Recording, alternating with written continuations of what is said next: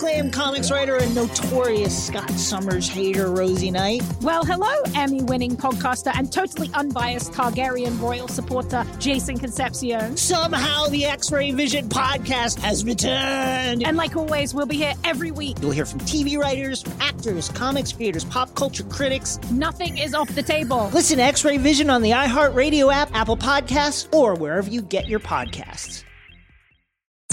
I'm Tamika D. Mallory. And it's your boy, my son, the General. And we are your hosts of TMI. And catch us every Wednesday on the Black Effect Network, breaking down social and civil rights issues, pop culture, and politics in hopes of pushing our culture forward to make the world a better place for generations to come. Listen to TMI on the Black Effect Podcast Network, iHeartRadio app, Apple Podcasts, or wherever you get your podcasts. That's right. As important as choosing the right destination when traveling is choosing the right travel partner. Gene Fodor. Gene was good. But be careful, because the worst trips result when two partners have two different agendas. The CIA really need your help, Gene.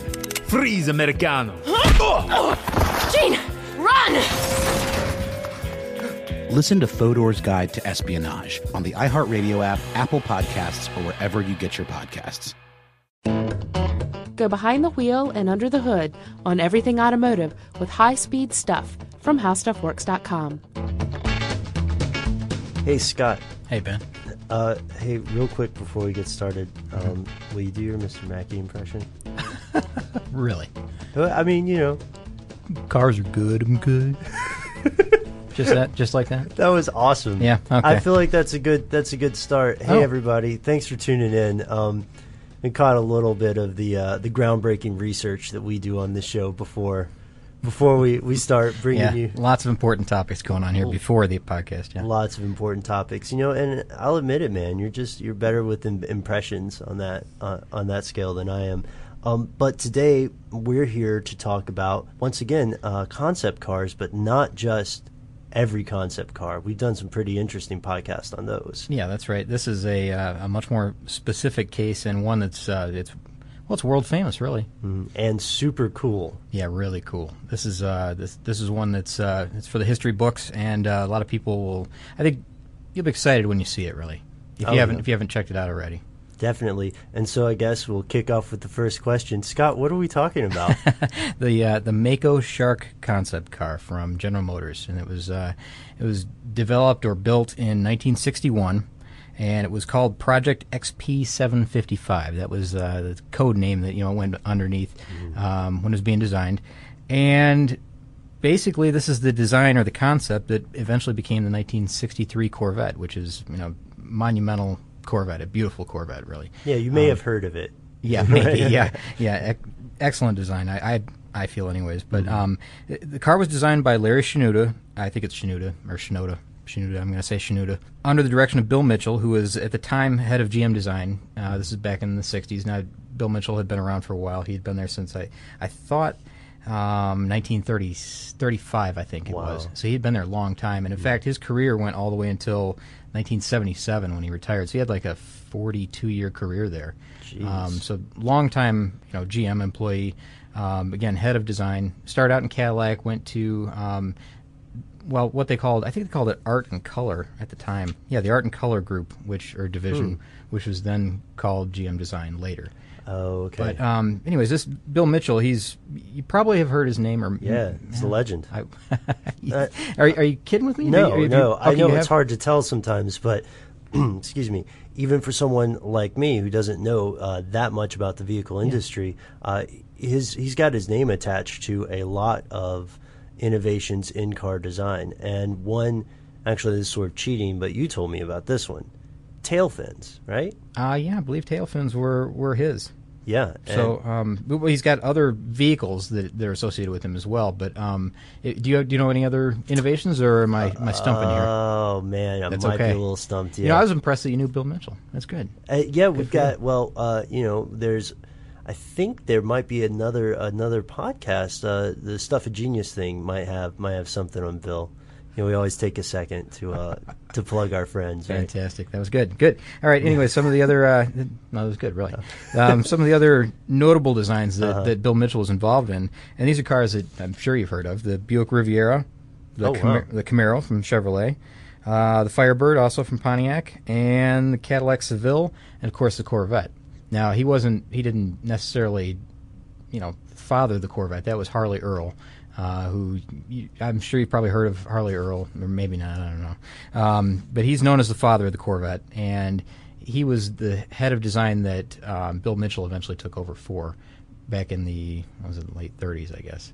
Wow. I'm sorry, no, I'm wrong. It was a little later than that. But anyways, he worked underneath Harley Earl for a while, and then eventually took over that position. Mm-hmm. And Shenouda, when he came in, how did he... how's he play into it? How did he play in with the makeup? He's a designer. Okay. He's the one who designed the car underneath Bill Mitchell. Mm-hmm. So Bill Mitchell was given direction, for this design. This is what he wanted, and this is where, if it wasn't interesting at this point, Ben, it will be now, because it really the design. It's called the Mako Shark, and it truly does come from nature. It comes from a Mako shark that Bill Mitchell caught while he was deep sea fishing.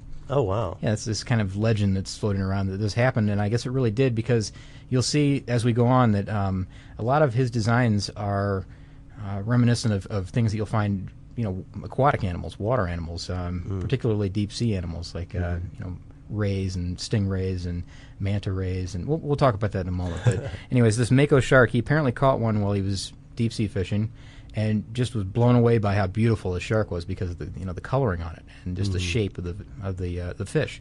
So, I guess in his design studio he actually had one of these mounted and placed it on the wall in the design studio. And this is all legend and hearsay, I guess, passed down now. Right. But he had it mounted and placed on the wall, and told his designers that that's what he wanted the Corvette to look like. The coloring, the shape of the car, everything. He wanted it to mimic that shark. That's pretty difficult, right? Yeah, what a crazy day at the office that is, right? Yeah, no kidding. Yeah, when you're just sitting there looking from the wall to Mr. Mitchell to the wall, and he's basically saying, make something like that, but a car. Yeah, make your next car look like a shark. So they did it, and they did it very effectively, I think. If you see the Mako Shark show car, they did it effectively. The problem was with the paint. Now, Mako Shark is like a blue-gray on top, and it transitions down into like a white, almost a silvery white. Mm-hmm. And he wanted that to match, exactly that color in nature. So this was really difficult to do at the time. It was tough to get the color to match exactly right and the way it looked. So, they've got the body design, everything's all taken care of. They got this long front, nose on it that looks like a shark's nose. Mm-hmm. The car has gills on it. That's where you've probably seen a lot of older Corvettes that have these gills, slits in the side. It looks like exactly like shark gills. And that's where that originated. That's on purpose. That's on purpose, and that's from this design, this concept.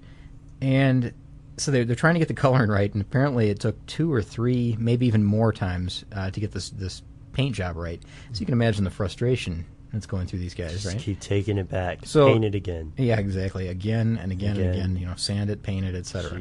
So they get frustrated with this, and again, legend here that one night they kidnapped the fish, painted it the way so that it would exactly match the car, and then put it back on the wall. And then they said that Mitchell didn't notice a difference, and thought, well, look, they've done it perfectly this time, and everything was fine after that point. That's crazy. Do you think that's true?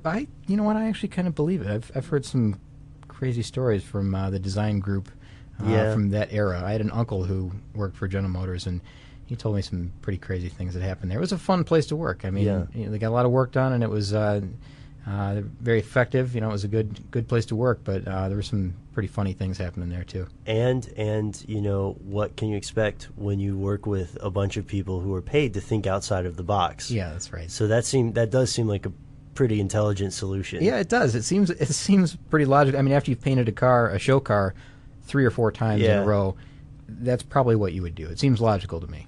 Yeah. So anyways, there's this wild show car, right? It looks really cool, really forward-thinking. I mean, it's got a glass bubble top. It's got a periscope rearview mirror. And I think it had knockoff wheels. See, I'm trying to think of some of the other things that it had, but it was just really unique design. It had that long front end. It looked like a shark. Didn't the hood open up? Am I thinking about the right one? You may be thinking of the next one. We're gonna get to that. Okay. But I'm jumping the gun. You are, but I'm jumping the shark. You have jumped the shark, Ben. Some people say you jumped the shark much earlier than this, but I'm kidding with you. Anyways, this thing, you probably agree, the Mako shark looks like a shark. It really does. And it does. It looks like an aquatic animal. Well, when it came time to redesign this thing, when it came time for the next design, oh, by the way, it was a big hit. So when it came time to redesign this, they wanted to do something similar. Of course, still under Bill Mitchell. He wanted to design the Mako Shark 2, which makes sense. But this is a dramatically different body.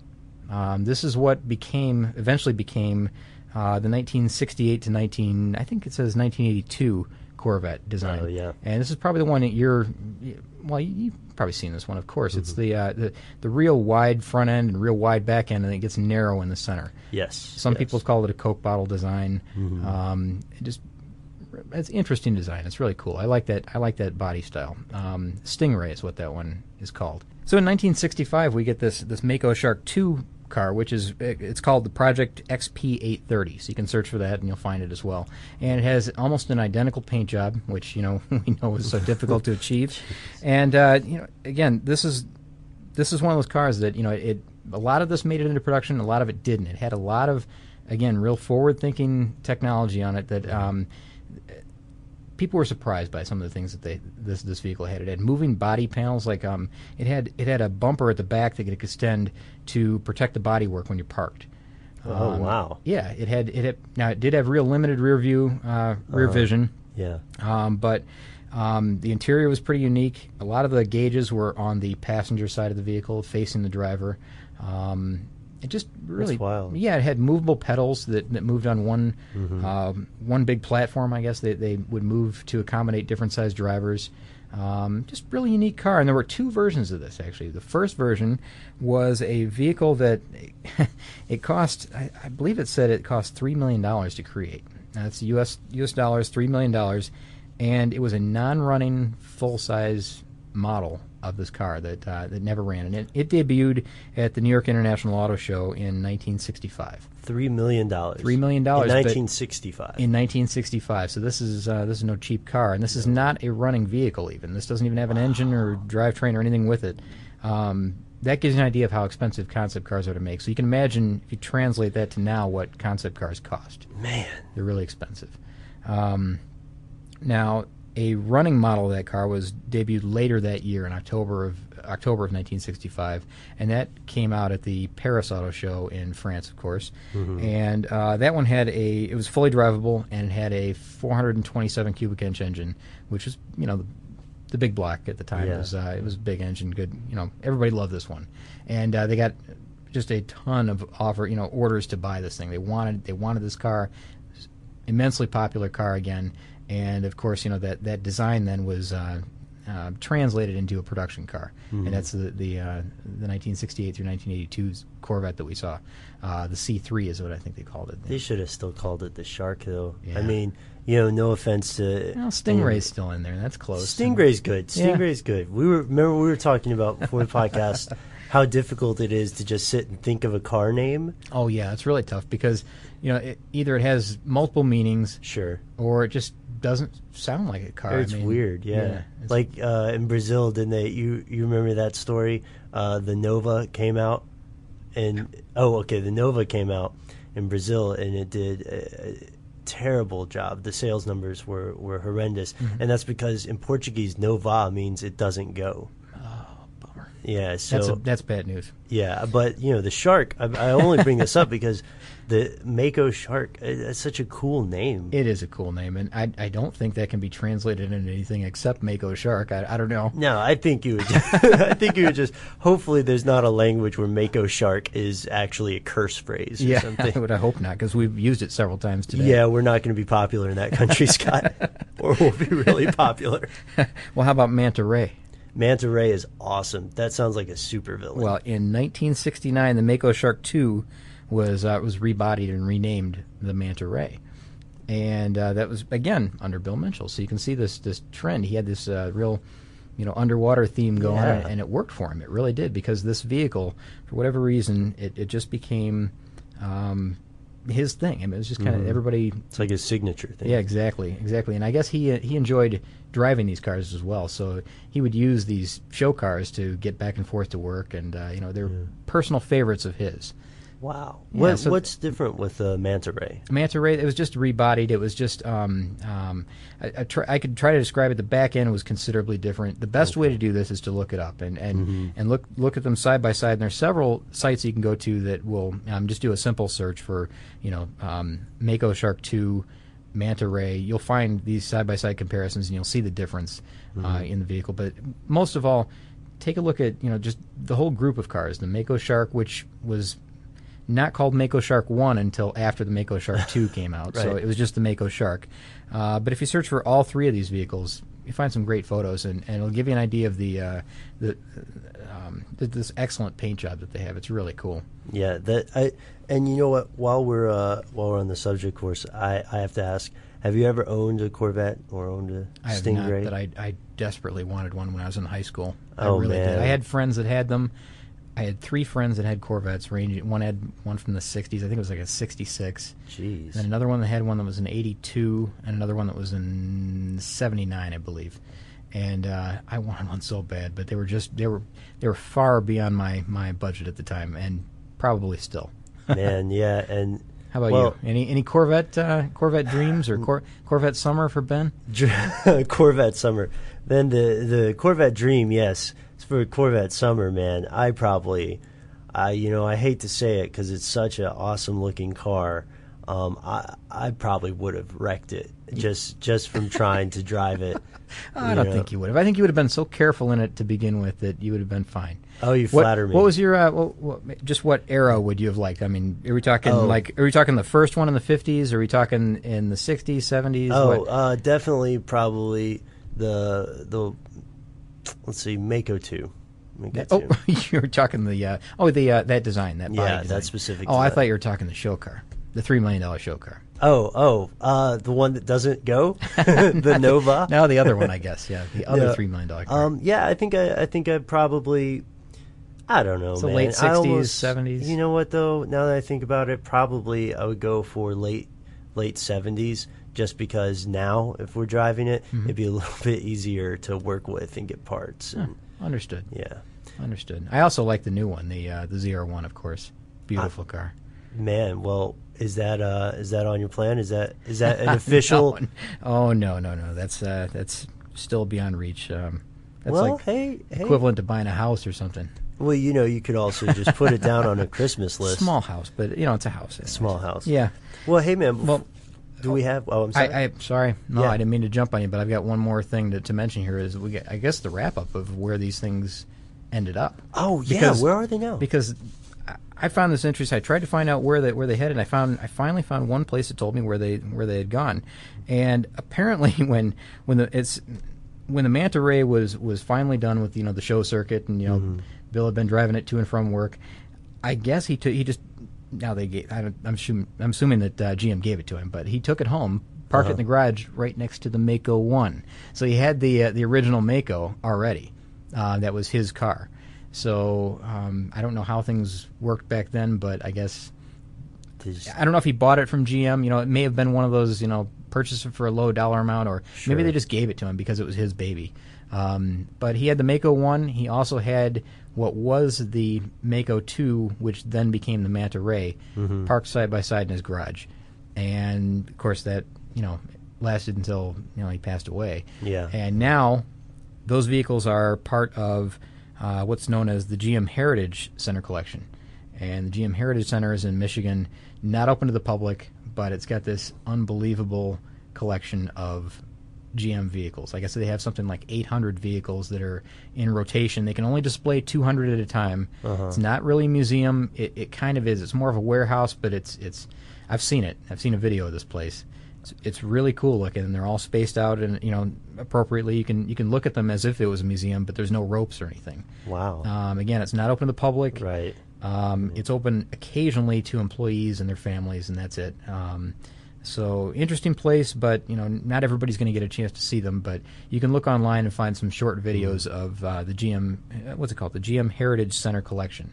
So I encourage you to look it up because there's beautiful pieces of artwork. Really, these cars, and it's really the whole history of GM from beginning to end, or beginning to now, I should say. Because the story's not over. No, not by any means. There's a lot more going on there. That's that's awesome. But I gotta admit, I'm a little bit jealous sometimes about your insider status. Did you actually go in there? Or you just seen it? I have not gone in there. I wish I had been in there. Now that I've seen it, because it's beautiful. It really is. I mean, it's almost shocking to see the just the sheer volume of cars that they have and the variety, because they're just. They're perfect cars. They're beautiful. They're museum quality cars, and they're just such a mix. Or they may have groupings of cars that are somehow related. But to know that the collection that you're seeing is only 200, and they've got 800 available that they kind of rotate in and out of that place, that's impressive. Yeah. Oh man, you know what? I almost forgot something too. What's that? We didn't say the reason we're talking about the Mako Shark. Right? No, that's right. Yeah, there's a very good reason for this. It was inspired by Discovery Shark Week, which is I think it's the first week in August between it's August 2nd through August 8th. Every year. That's right. And there's some awesome fan sites that you can go to if you want to check out Shark Week a little early, or if you want to do it during the week, whatever. I always get pretty jazzed up by Shark Week. I love it. I've watched it for probably 25 years. Sharks are, no, not 25, 20 years. 20 years I've watched it. Sharks are pretty awesome, man. Yeah. In real life or up close there, I think the biological processes of these animals are amazing. They have a sixth sense. Do you get excited by it like I do? Because every week I'm anticipating Shark Week coming. Seriously, since I've been in high school, and this is like 20 years ago, I can remember parking myself in front of the television every night to watch whatever feature they had. It was much smaller back then. But now, it's over the top, and it's awesome. It's really super cool. interesting. It is. And if you want to go to these fan sites, there's one that you can get to from the Discovery homepage. And it's real simple. Select TV shows from one of the drop downs on the left-hand side, and you can select Shark Week, and there's some good stuff there. There's another one that's called Frenzied Waters, and that's another fan site, and this one's awesome too. And that's just www.frenziedwaters.com. And again, these things are really cool. You'll get hooked. I promise you. There's a lot of good information there, so check it out. No pun intended. Yeah. I didn't even think of that. Man, get hooked. Yeah, pun busted, my friend. Okay. Oh, but yes, anything people want to know about sharks at all, this is the week. I know. To check in. We're talking about sharks and cars, Ben. How cool is that? Yeah. How did we pulled that one off, huh? Yeah, it worked out well. And so I guess we should probably, maybe we should congratulate ourselves with a quick thank you for a listener mail thing. You want to do that? I'd love to. Okay, so listener mail. I'll just grab this one real quick. I know usually this is your part, Scott. So we won't take up too much time. But remember earlier we did mentioned the GTO, and then in a later episode we also mentioned when it was made, and we've got some listeners who wrote in, and we just wanted to go ahead and give them a quick shout out on the air here. So. Thanks to Will from Texas. Thanks to Earl from Washington. Thanks to Jim from Atlanta. And thanks to Thomas E. I'm not clear exactly where Thomas is from. But all of these guys, and maybe a couple more people, apologize if we missed you there, also told us about the GTO. So wanted to make sure that you guys knew your response is very much appreciated. That's right. That was the date that I mistakenly neglected to add to that podcast, or my notes to that podcast anyway. So I appreciate it. That was good. Thank you. Okay, Scott, one day we might be riding in one of those cars, and so I need you to make a deal with me. You don't have to say yes now, but I want you to think about it. One day on your lunch break, I might come by and say, come to the parking deck, and you might find one of those cars, and then we're just going to take off. That would be excellent. We could spend the full day out just cruising around in a Corvette. That'd be great. Who knows where we would go. I love Corvettes, so this would be a fantastic day. Yeah, and for our listeners out there, you guys, thanks again for tuning in. If you want to learn more about Corvettes, automobiles, anything basically that goes fast, then please do send us an email at highspeedstuff@howstuffworks.com. For more on this and thousands of other topics, visit howstuffworks.com. And be sure to check out the High Speed Stuff blog on the howstuffworks.com homepage.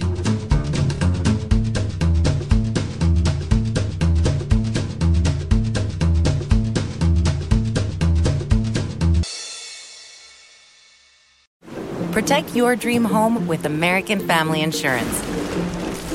And you can weather any storm. You'll also save up to 25% by bundling home, auto, and life. American Family Insurance. Get a quote. Find an agent at amfam.com. Products not available in every state. Discounts may not apply to all coverages on an auto or home policy. Discounts do not apply to life insurance policies. Visit amfam.com to learn how discounts may apply to you. American Family Mutual Insurance Company, SI, and its operating companies, American Family Life Insurance Company, 6000 American Parkway, Madison, Wisconsin. Hello, acclaimed comics writer and notorious Scott Summers hater, Rosie Knight. Well, hello, Emmy-winning podcaster and totally unbiased Targaryen royal supporter, Jason Concepcion. Somehow the X-Ray Vision podcast has returned. And like always, we'll be here every week. You'll hear from TV writers, actors, comics creators, pop culture critics. Nothing is off the table. Listen to X-Ray Vision on the iHeart Radio app, Apple Podcasts, or wherever you get your podcasts. As important as choosing the right destination when traveling is choosing the right travel partner. Gene Fodor. Gene, was good. But be careful, because the worst trips result when two partners have two different agendas. The CIA really need your help, Gene. Freeze, Americano! Gene, run! Listen to Fodor's Guide to Espionage on the iHeartRadio app, Apple Podcasts, or wherever you get your podcasts.